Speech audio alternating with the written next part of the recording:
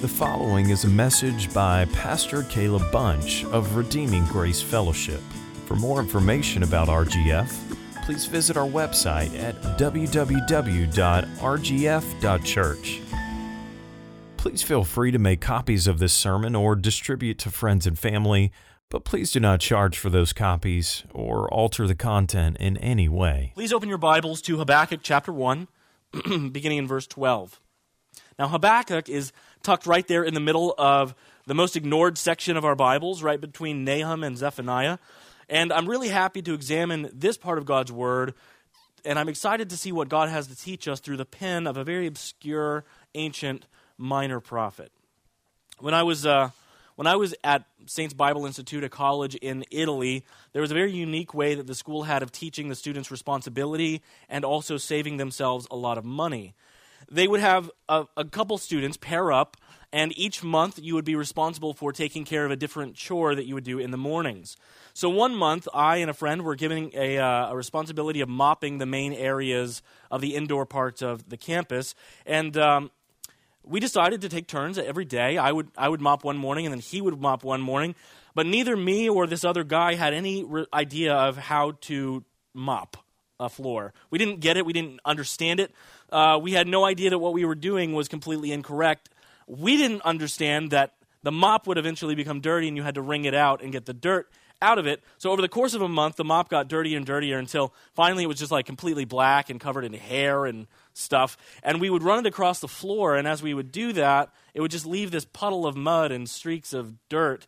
So fortunately, we had a good friend who eventually had the grace to inform us how dumb we were and showed us how to use a mop correctly.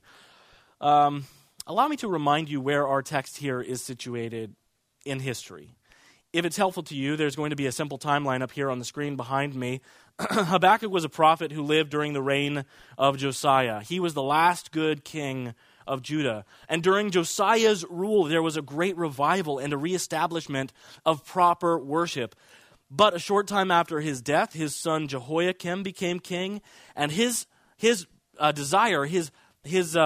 were to undo everything that his father Josiah had done. He even went so far as to kill the prophet Uriah with his own hands.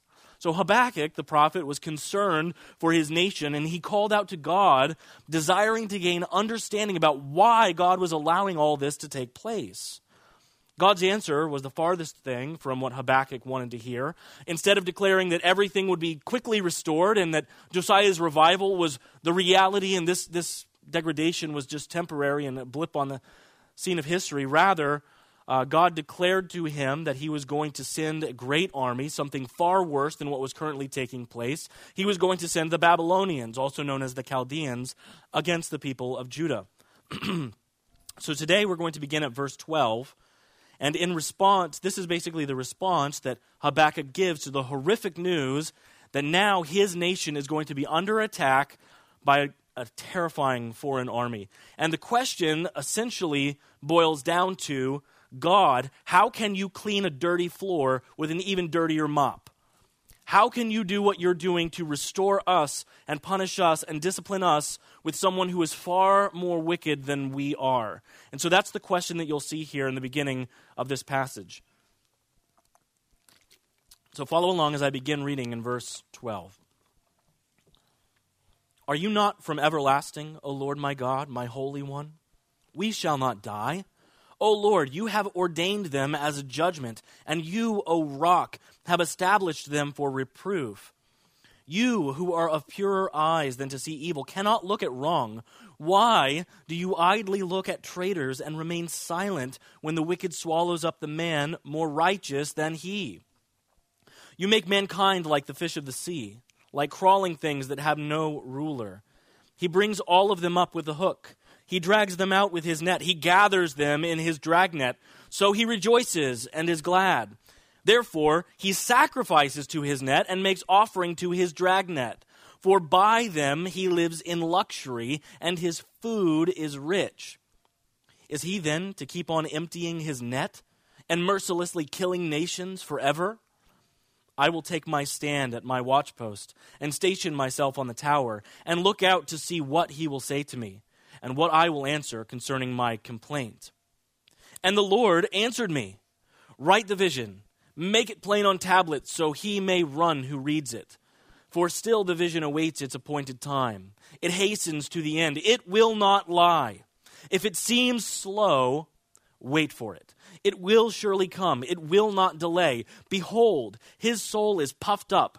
It is not upright within him, but the righteous shall live by faith, by his faith. Moreover, wine is a traitor, an arrogant man who is never at rest. His greed is as wide as Sheol. Like death, he has never enough. He gathers for himself all nations and collects all his own peoples.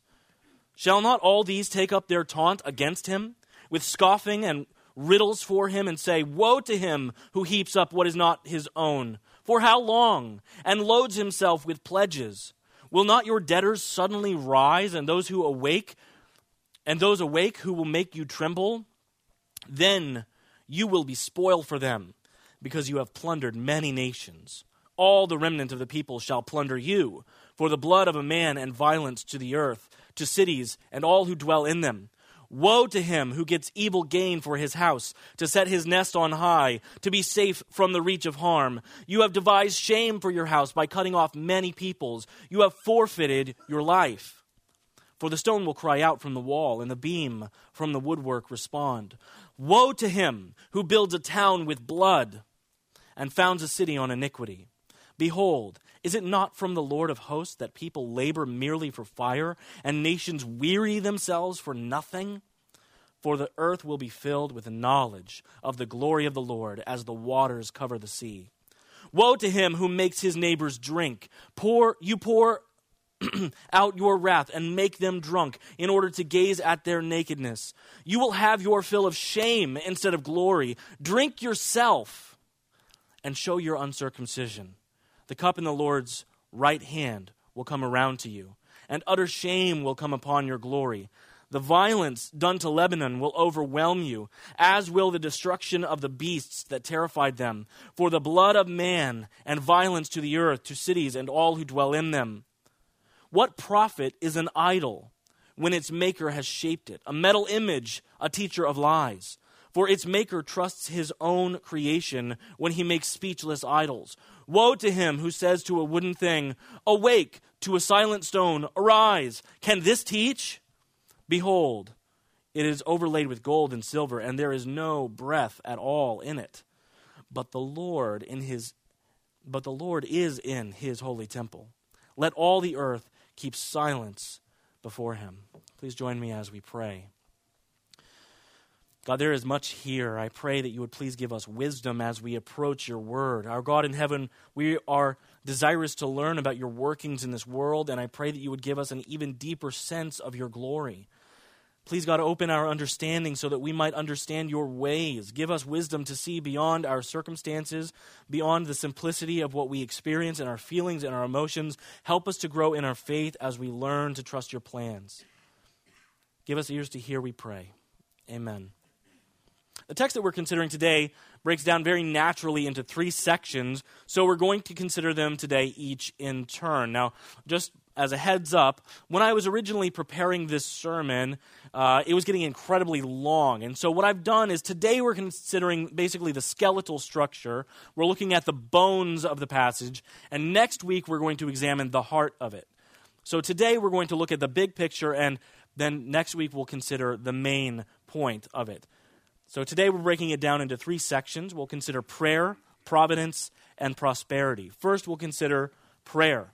Now, Habakkuk received an answer to his first question, but now he's even more confused than he was previously. There starts to be certain things that he questions in himself about the nature of God. So where does he begin? How does he start in his second question, his second approach to God? He starts by declaring things about God that he knows to be true. Habakkuk once again kicks off his prayer with this rhetorical question. He does not anticipate an answer to this part of his question. He says in verse 12, "Are you not from everlasting to everlasting, O Lord, my God, my Holy One?" So at the very outset of this oration, the prophet understands and grounds his understanding about what he knows to be true about God. He highlights the eternality. You're from everlasting. You have always existed, and you will always exist. That's where he begins. You are eternal. Then he highlights God's position of authority by saying, "O Lord, my God." In other words, I am your servant, you are my Lord. And he recognizes that God is holy by calling him my Holy One. Now, these are bedrock beliefs about God that Habakkuk is holding on to in the midst of this confusion. Even though he's not sure about why God is doing the things that he's doing, he's not letting go about what he knows to be true about the attributes and character of his king. Now, as we learned last week, Habakkuk was not seeking to impugn God's character. He's not speaking negatively about him. He is not calling these attributes of God into question. Rather, Habakkuk is wondering, if these things are true, which I know they are, then how can you allow evil to exist? But from these three foundational beliefs, Habakkuk knows these things to be true. He firmly and definitively concludes, we shall not die. You're sending the Babylonians, you are sending a destructive army, but we shall not die. At the very outset of this second prayer, Habakkuk reveals that he is not questioning God's promises. He knows that the Messiah is still to come. He knows that God has declared promises to Israel, to Judah, that have not yet taken place. He knows that God has made a covenant, and God is a covenant keeper. So Habakkuk declares his assurance that he knows the people of Judah will not be wiped away from the face of the earth. He knows because he knows the character of God. And Habakkuk also knew the books of the law of Moses. He knew how God had promised to bless the people if they fulfilled the covenant, but he also knew about the curses of God that he had foretold would take place if they refused to honor the covenant. In Deuteronomy chapter 28, verse 15, we read, "But if you will not obey the voice of the Lord your God, or be careful to do all of his commandments and his statutes that I command you today, then all these curses shall come upon you and overtake you." Now, we don't have time to examine all the curses. There's a lot of them. But if we jump down to verses 47 through 53, we'll read just a taste of what we're seeing taking place in Habakkuk's time. It says this, "Because you did not serve the Lord your God with joyfulness and gladness of heart, because of the abundance of all things, therefore you shall serve your enemies, whom the Lord will send against you, in hunger and thirst, in nakedness and lacking everything. And he will put a yoke of iron on your neck until he has destroyed you. The Lord will bring a nation against you from far away, from the end of the earth, swooping down like an eagle, a nation whose language you do not understand, a hard-faced nation who shall not respect the old or show mercy to the young. It shall eat the offspring of your cattle and of the fruit of your ground until you are destroyed. It also shall not leave you grain, wine, or oil, the increase of your herds or young of your flock, until they have caused you to perish. They shall besiege you in all your towns until your high and fortified walls, in which you trusted, come down throughout all your land. And they shall besiege you in all your towns throughout all your land, which the Lord your God has given you. And you shall eat the fruit of your womb, the flesh of your sons and daughters, whom the Lord your God has given you in the siege and in the distress with which your enemies shall distress you." Now, it continues on with that. That is some of the most horrific stuff you can ever hear. You are going to be so desperate, so hungry, that you would be willing to eat your own children. And I'm not going to read what follows that, but it actually builds off on what that will look like specifically because of how bad it is going to be for them. God is serious about sin. Now, interestingly, some of that same language that is used in that curse in Deuteronomy chapter 28 is repeated earlier on when God is speaking to Habakkuk in his first response, telling him about how the Babylonians are going to come down like eagles. It's a very similar representation to what we see taking place there in that curse. And Habakkuk knows that Judah has failed, which is why he says, "O Lord, you have ordained them," who? The Babylonians. "You have ordained them as a judgment, and you, O rock, have established them for reproof." He knows that Judah has earned this by their sinful rebellion.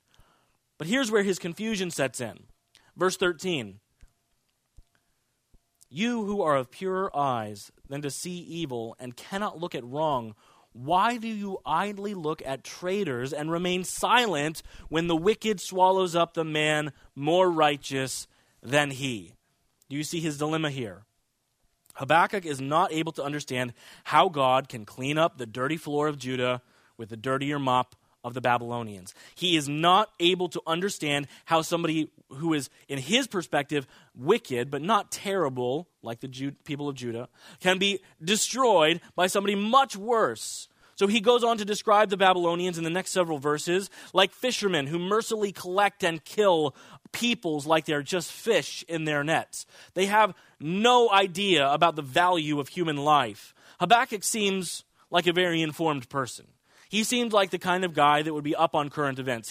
He's that guy who reads everything, every news outlet, and he understands who these people are. He knows what they are like, and he looks at this violence and this bloodshed, and he cannot help but ask in verse 17, is he then to keep on emptying his net and mercilessly killing nations forever? I see what he's doing up there in the Assyrian lands. I see what he did to Lebanon. I see what those people of Babylon are doing. Are they going to just keep doing this forever? God, do you actually punish the wicked? Commentator Kenneth Barker says this: those who see only the short term always miss the significance of the work of God. Now Habakkuk tells God that he's going to go back to his watch post. This is chapter 2, verse 1. I'm going back to my watch post, and I'm going to wait there until God speaks to me again. Now this is a big question for all the ages. Why do you allow the wicked to prosper? And God's response is nothing short of astounding, which brings us to our second point this morning, providence. So this first section was all Habakkuk asking a question. And now, starting in chapter 2, verse 2, God is going to respond. God's first response to Habakkuk was to tell him in the previous vision that he had, if you think things are bad now, just wait, they're going to get worse. But now he's going to tell him, all of those things that I've said, just because you're praying about them, they will not change. Verse 2, and the Lord answered me, write the vision, make it plain on tablets, so that he may run who reads it. For still the vision awaits its appointed time. It hastens to the end. It will not lie. If it seems slow, wait for it. It will surely come. It will not delay. He's saying, listen, Habakkuk, I always do exactly what I say I'm going to do. I make known the end from the beginning. I'm not going to halt the Babylonians now. I told you they're coming because they are coming. That is set. And they are coming, and they are coming faster than you probably even expect. When you think that they're coming slowly, just don't hesitate. Look to the horizon. They're coming, and they're coming quickly. So write this down. Spread the word, Habakkuk. We want people to know that this devastation is at hand. Now, William Cowper is probably, in my opinion, probably one of the greatest hymn writers in the history of the English language. And in his song, God Moves in a Mysterious Way, he penned these incredible words. He says, judge not the Lord by feeble sense. Feeble senses meaning like your temporary outset, your emotions, your senses. But trust him for his grace, because behind a frowning providence, he hides a smiling face. Now, it is unwise, and it is even downright unbiblical to gauge our understanding of God's love for us based upon our circumstances. We can experience a lot of frowning providences. We can experience difficulties, and sometimes these things that take place in our lives are literally earth-shattering to us. But that does not mean that God has any less love for us. In fact, we can be confident that God is using even the most painful of our experiences for his good, for our good, and for his glory. Now, there's a balance that we have to strike here. And I'm going to give you the far ends of the spectrum. And when I mention these, you're going to say, well, I've never said that about both of them. And perhaps that's true. It's likely true that you would never verbalize these things, because to do so would reveal the deep darkness of your heart. But in reality, when terrible things happen in our lives, we gravitate in one of these two faulty directions. Here's what they are. First, there's the one side which says, we view God's providence, we know he's in charge, and we say, God should work for me like a genie should work for me. He should do whatever I asked him to do in order to make me feel comfortable. And if he's not willing to do those things the way that I want them to be done, then it is clear evidence to me that God doesn't love me. In short, God doesn't care about me. He's not doing things the way that I want them to be done, so he doesn't care about me. Now, on the far opposite side of the spectrum, in our modern time, I think this is probably less our propensity. But there are times when especially those of us who believe in the doctrines of grace, can fall into this category, which says, on the far opposite side of the spectrum, God has already predestined everything that he's going to do.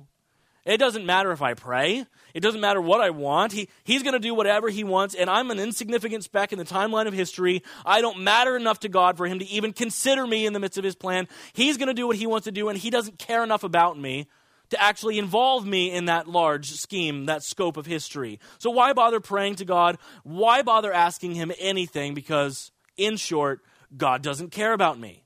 Now, on both sides of the spectrum, there's a major problem here. It's a deeply flawed perception of God. His big design of history is primarily for his glory. All things are working together for his glory. But what we have to understand is that God also devised all things to work together for the good of those who are called according to his purpose. Now, do not read Romans 8:28 and read it to say God works all things together for our comfortability.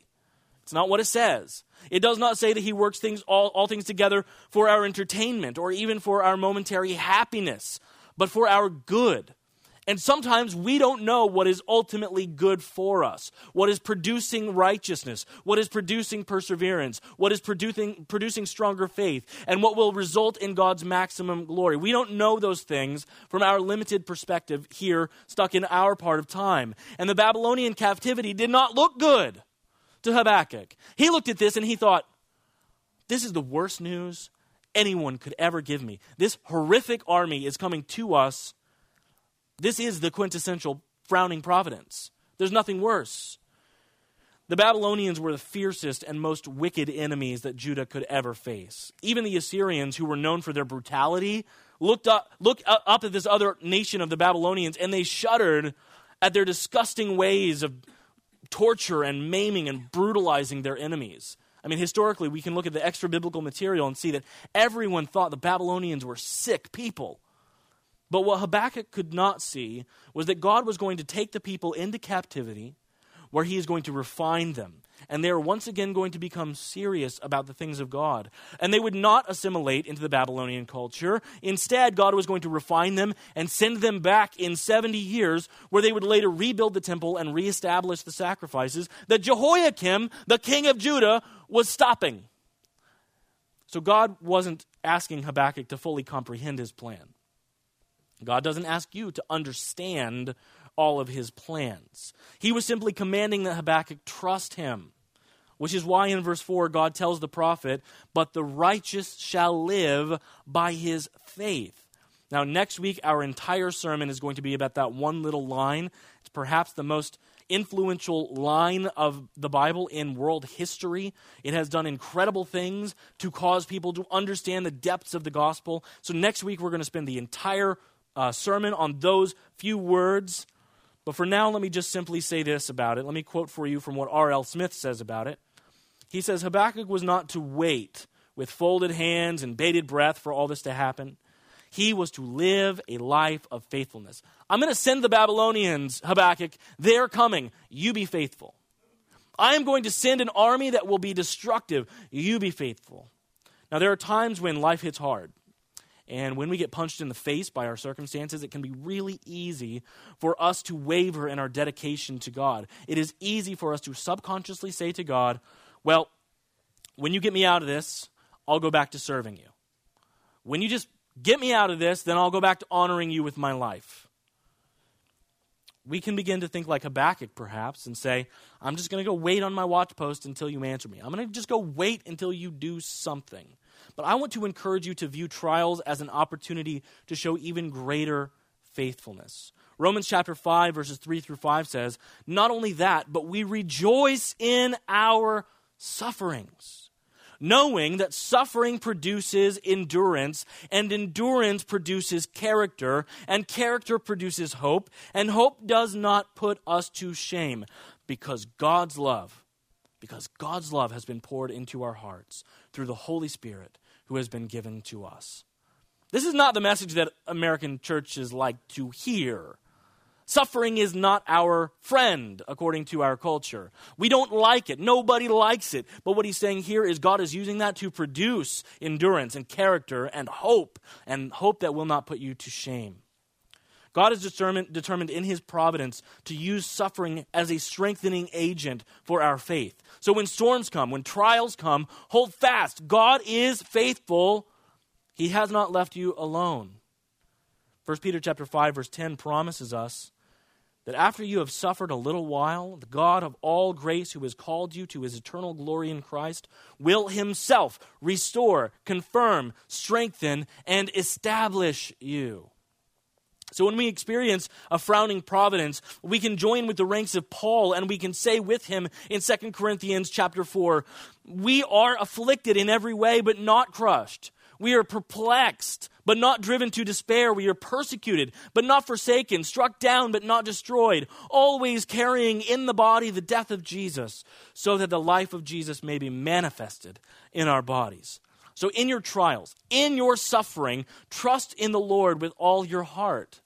It can be really easy to say that verse when you're not struggling, when it's not difficult in your life. But when it is, trust in the Lord with all your heart and do not lean on your own minuscule understanding. Let's move now to our third point, which is prosperity. One of the most insidious and evil heresies that has ever crept into the church is the prosperity gospel. Televangelists will promise that God's primary goal in life is to make you healthy and to make you wealthy. Now, as I was preparing this sermon, I actually looked up, I was looking for quotes, like, what are some shocking things that I could say here from televangelists? I can't even bring myself to read them because they are so offensive and so wicked and so evil and money-centric. And I can't imagine how anyone could watch that and say, yes, God just wants my money so that he will just give me money. That is so wicked, and I can't even begin. I just don't even want to read what I was reading before from them. And I'm frustrated by this false teaching for many reasons, but in part I'm frustrated because they've stolen one of our words. They've stolen something from us. The Bible actually does teach that those who know God and those who seek to honor him will prosper. But they have used that in such a way that they have distorted the definition. Consider Psalm chapter 1, verses 1 through 3, a very familiar passage. Blessed is the man who walks not in the counsel of the wicked, nor stands in the way of sinners, nor sits in the seat of scoffers. But his delight is in the law of the Lord, and on his law he meditates day and night. He is like a tree planted by streams of water that yields its fruit in season, and its leaf does not wither. What happens to him?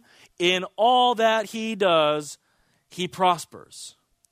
Now, you can read that and read it in light of the entire Bible and read it in light of your life and say, wait a minute, that doesn't seem possible. But the reason is that our definition of prosperity is limited and finite, and it's all about earthly stuff. Part of our problem just boils down to the fact that we don't understand the way that God is using vocabulary. So when our eyes are set on earthly things, prosperity looks like earthly gain. But when our eyes are set on Christ, then prosperity is very different and has an eternal bent to it. So what God is going to do here in Habakkuk chapter 2, verses 5 through 20 is this. He is going to correct Habakkuk's definition of prosperity. You're asking me, how do the wicked prosper? I'm going to show you what they're doing and show you this is not really prosperity. This is actually a cause for their condemnation. God is going to declare 5 woes over those people who look like they're prosperous. Now, we don't use the term woe very often in our American vocabulary. Nobody's walking into the grocery store and sees somebody who says, woe to you, oh person who I don't know who almost hit me in my car. We don't say that to other people. It's weird. But woe is a way of saying judgment is coming upon those people. And when he's saying it to Habakkuk, what he is telling him is not only should those people be fearful in judgment, but he's telling Habakkuk, you should look on them not with adoration, not thinking I want to be like them, but look at them with pity. Woe to them. Woe to them who do these things, because they are about to experience the devastating wrath of God. God was not just declaring these woes, though, over Judah, and not even over just Babylon. He was speaking these to all people throughout all ages who fit the descriptions that he's about to give. So, buckle up your seatbelts because we're going to move through these very quickly. 5 woes, starting with woe number 1. Verse 5. Moreover, wine is a traitor, an arrogant man who is never at rest. His greed is as wide as Sheol. Like death, he never has enough. He gathers for himself all nations and collects as his own all peoples. Shall not all these take up their taunt against him with scoffing and riddles for him and say, woe to him who heaps up that which is not his own? For how long? And loads himself with pledges. Will not your debtors suddenly arise, and those awake who will make you tremble? Then you will be spoiled for them, because you have plundered many nations. All the remnant of the people shall plunder you for the blood of man and violence to the earth, to cities and all who dwell in them. Now this woe is specifically spoken against those who use their power to take advantage of those who are weaker than them.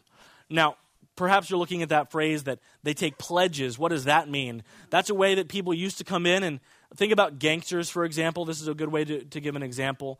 A nation would come in and they would be like a gangster. Hey, you're under my protection. You just have to pledge me money. Now, I'm going to show up the first of every month. I'm going to knock on your door, and you're just going to slip me an envelope that's got a couple $100 bills in there, and then we'll watch over you, we'll protect you. You'll be fine. Don't worry about it.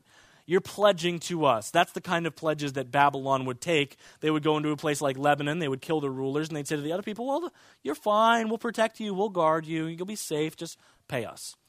Now, he's speaking here against people who use their power to produce negative, evil results for their own personal gain.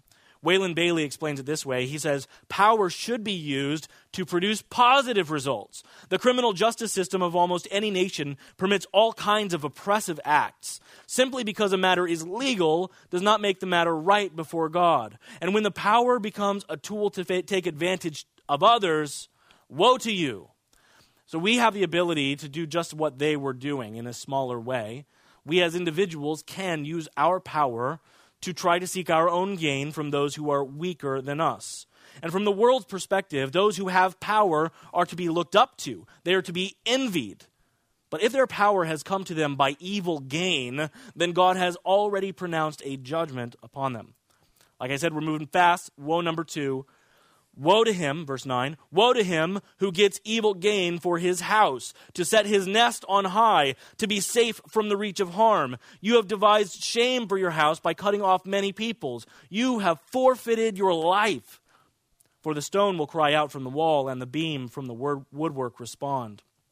Now this woe is spoken against those who are greedy and those who are arrogant. Their gain, the way that they have received their money, is called evil gain. They love to feel security, so they buy all forms of safety to keep themselves and their goods protected.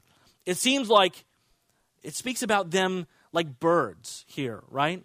They make their nest on high. It's like a bird who puts his nest high on the top of a tree or on the side of a cliff where it's in this deadly position so nothing else can get up there to it. And they look like they're safe. They look like nothing could ever touch them or harm them or hurt them. They're walking on top of the world. But if they've gotten their gain by evil means, then there is a great woe spoken to them. They appear safe. They appear to have everything they could ever want. And to an outsider, they appear happy and they appear content. But God says that their life is already forfeit. So do not envy the wicked who seem to have everything. Their judgment will be great. Woe number 3. Woe to him who builds a town with blood and founds a city on iniquity. Behold, is it not from the Lord of hosts that people labor merely for fire? And nations weary themselves for nothing? For the earth will be filled with the knowledge of the glory of the Lord as water covers the sea. Now this third woe goes out against those who use violence as an avenue for personal gain. Here is contained the most terrifying of the promises in this chapter. This to me is just jaw-dropping. Although this can be applied to a single person, here God is speaking about a collective army, and he says they build their cities over the blood of their fallen victims. Now, if you look closely here, I want you to see 2 things really quick. First, this is the only time in the book of Habakkuk that God is referred to as the Lord of hosts. That means the Lord of the armies, right? It's like God is speaking to Habakkuk and he is reaffirming Habakkuk with this great, incredible truth. The Babylonians have a great army, but not compared to me. I am the Lord of hosts, and I will repay. And secondly, I want you to notice that God is saying his glory will go forth and it will fill the earth like waters cover the sea. It is going to completely overshadow them. Now, what glory is he talking about here? Specifically, God is declaring that he gets glory through judgment. This is something that we see as true throughout the entirety of Scripture. He is declaring that he is going to receive glory by the judgment of these wicked people. God received glory through the salvation of Noah. That's an incredible story, right? God received glory by saving 8 people through the flood. But God also received glory by the destruction of the wicked, by the destruction of all else who did not make it into that boat. Everyone is going to bow the knee someday. And every person, whether they are saved or unsaved, is going to be a way to give glory to God. And one of the most horrific elements of our livelihood is to look around and realize that many of the people in this world are going to be giving God glory by their own judgment because they have sought the path of destruction and not the path of mercy. And this is a terrifying warning that God is giving to Habakkuk. He is telling those that gain through violence that they are going to bring him glory by their own destruction. Now, it could be easy for us to say something like this. Great. I mean, we don't live in a world like that anymore. We don't live in a world where this kind of gain by violence is common anymore. And maybe that's true. I would venture to guess that most of us in this room have never observed with our eyes an actual physical murderous act against another individual. That's probably close to true in this room.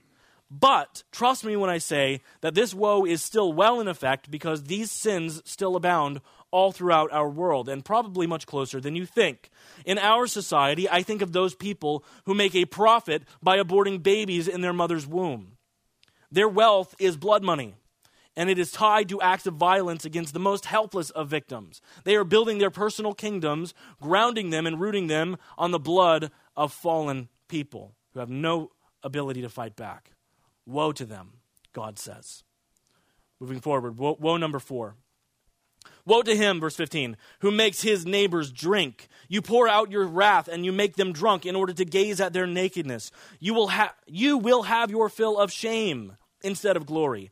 Drink yourself and show your uncircumcision. The cup in the Lord's right hand will come around to you, and utter shame will come upon your glory. The violence done to Lebanon will overwhelm you, as will the destruction of the beasts that terrified them. For the blood of man and violence to the earth, to cities and all who dwell in them. Now, historically, the Babylonians are known for their drunken parties.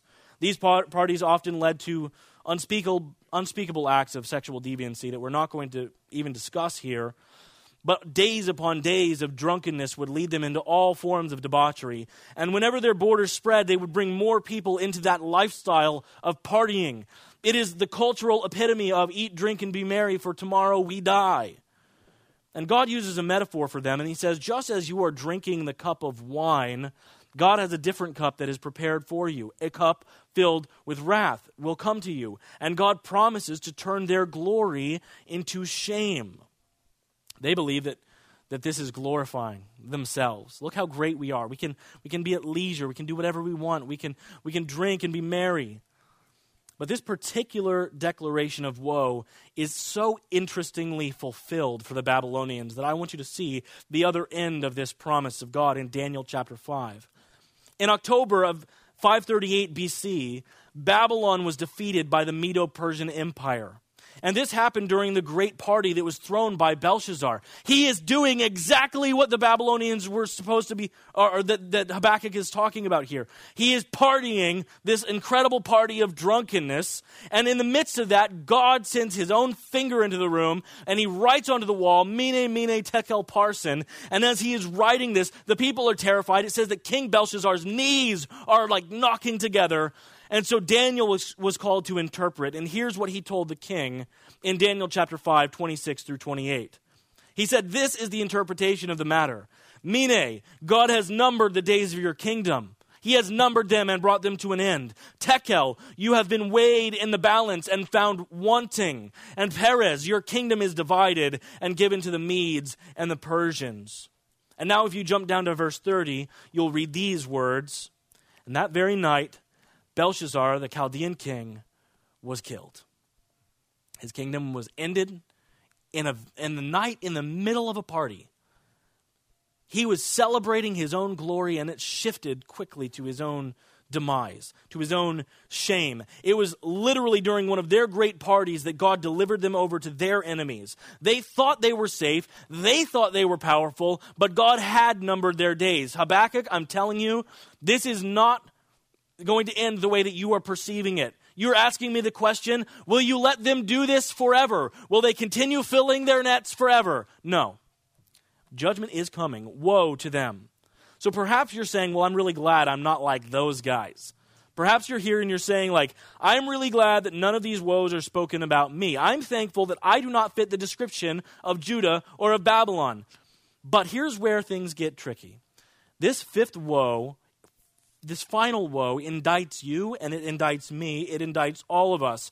Verse 18, what profit is an idol when its maker has shaped it, a metal image, a teacher of lies? For its maker trusts his own creation when he makes speechless idols. Woe to him who says to a wooden thing, awake, to a stone, to a silent stone, arise. Can this teach? Behold, it is overlaid with gold and silver, and there is no breath in it at all. But the Lord is in his holy temple. Let all the earth keep silence before him.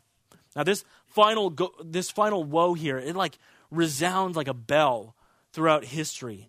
It is saying to anyone who has ever worshipped anything in place of God that there is woe coming for them.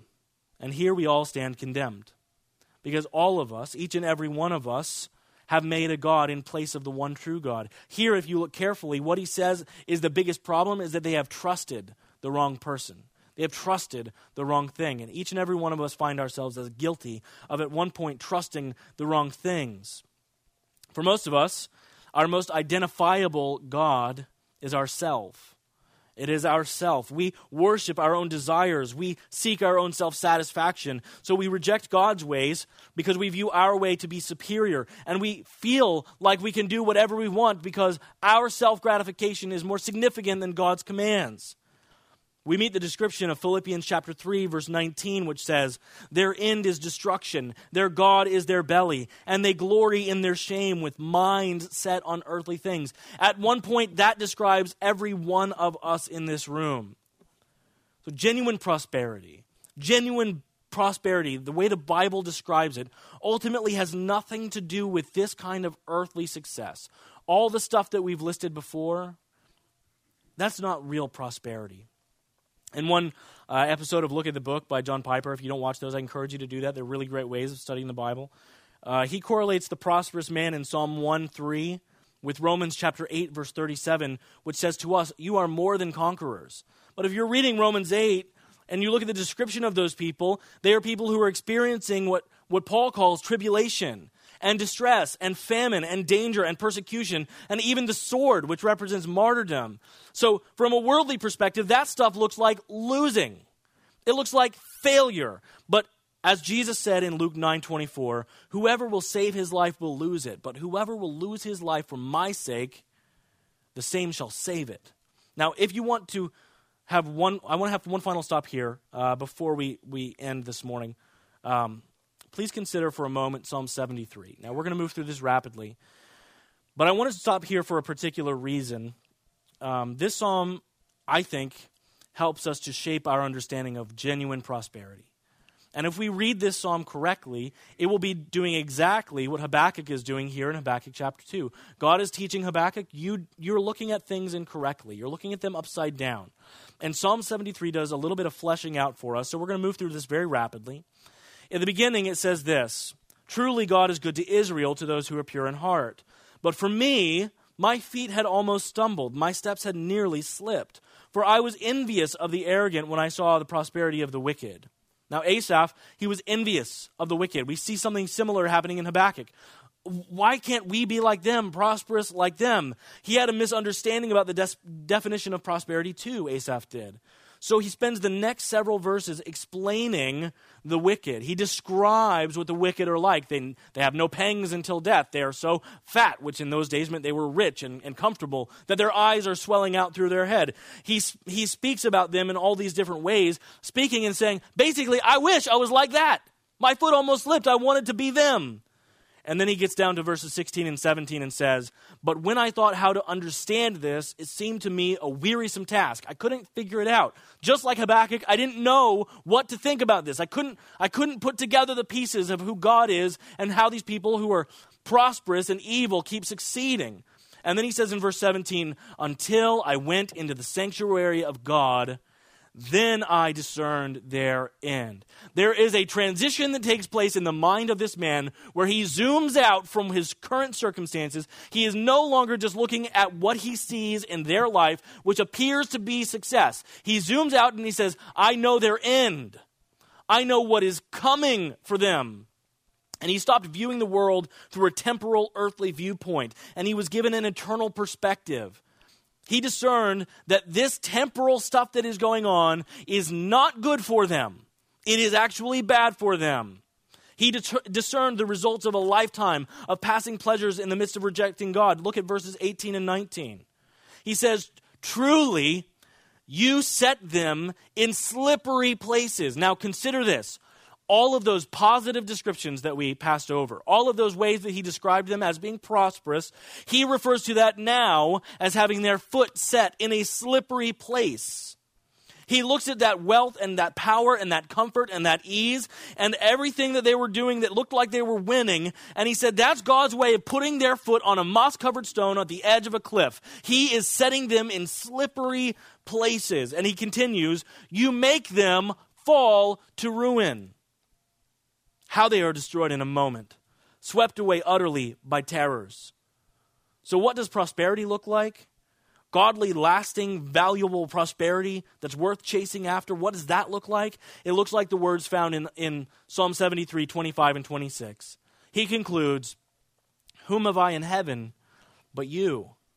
And there's nothing on earth that I desire besides you. My flesh and my heart may fail, but God is the strength of my heart and my portion forever." He's saying nothing else is worth it, nothing else is real treasure, nothing else is lasting, but God is my portion now and forever. And if that is the case, that is genuine prosperity.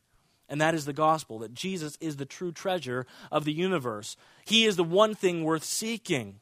So here's the key to the whole chapter. It's just a taste, but we'll cover it in depth next week.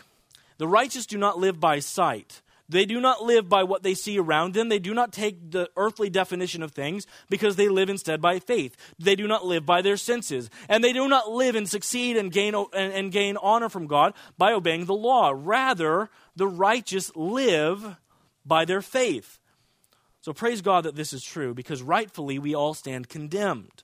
We all deserve to be under a curse of woe. We can read those things and say, woe to the Babylonians, but ultimately we need to read those things and say, woe to us. Judgment was resting upon us. But thanks be to God that Jesus experienced that woe. He experienced that judgment instead of me.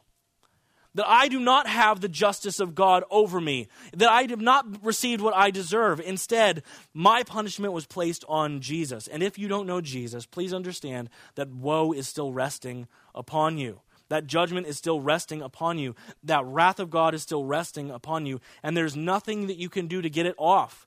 There's nothing you can do to earn your way into God's favor or into heaven. You cannot buy your way out of your punishment. God does not accept bail money. But here's the good news. God sent his own Son to bail us out. He sent his own Son to be the payment for our sins. He sent his own Son to die on the cross, to redeem people that don't deserve him, to redeem people who otherwise would be under his wrath forever. And he has done that because he loves us. So he's saying here, look, Habakkuk, listen to me, Habakkuk. All this stuff that you're looking at some tiny little pinhole throughout history. You're looking at everything that I'm doing in such a minor way. You're just seeing your current suffering, but trust me. But trust me. And if you're here today, God is calling us to trust him. If you know him and love him, have been saved by him, then we are called to trust him in the midst of terrifying circumstances, in the midst of difficulties, in the midst of suffering, in the midst of trials, because God is doing something great for our good. And if you don't know Jesus and you are here today, thank you for being here. We love you. We're glad that you're with us. And we want to remind you and show you that God has made a way of salvation. Jesus died and rose again, and he lives today to save all who will trust him. He will save anyone who puts their trust in him and believe that he died for them on that cross. So So I encourage you, if you don't know Jesus today, don't leave without talking to me. We want you to know Jesus in a saving way. Let's pray. Our God and Father in heaven, we thank you.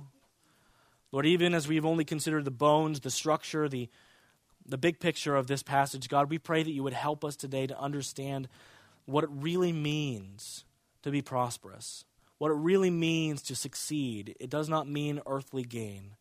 God, we pray that we would have eternal perspective, that we would see honoring you and loving you and living for you and having more of you in our life to be success, to be prosperity. And God, I pray that as we lift up our prayers to you, as we send our thoughts in your direction, that we would not think about you as somebody who is required to do things the way we want them to be done, but that we would trust you and that we would rely on your goodness, that we would believe all the truth that we know about you, even in the midst of suffering. So God, today we pray that as we go, that we would honor you, that you would give us the ability to glorify you, that you would give us the ability to walk by faith and not by sight. In Jesus' name that we pray. Amen.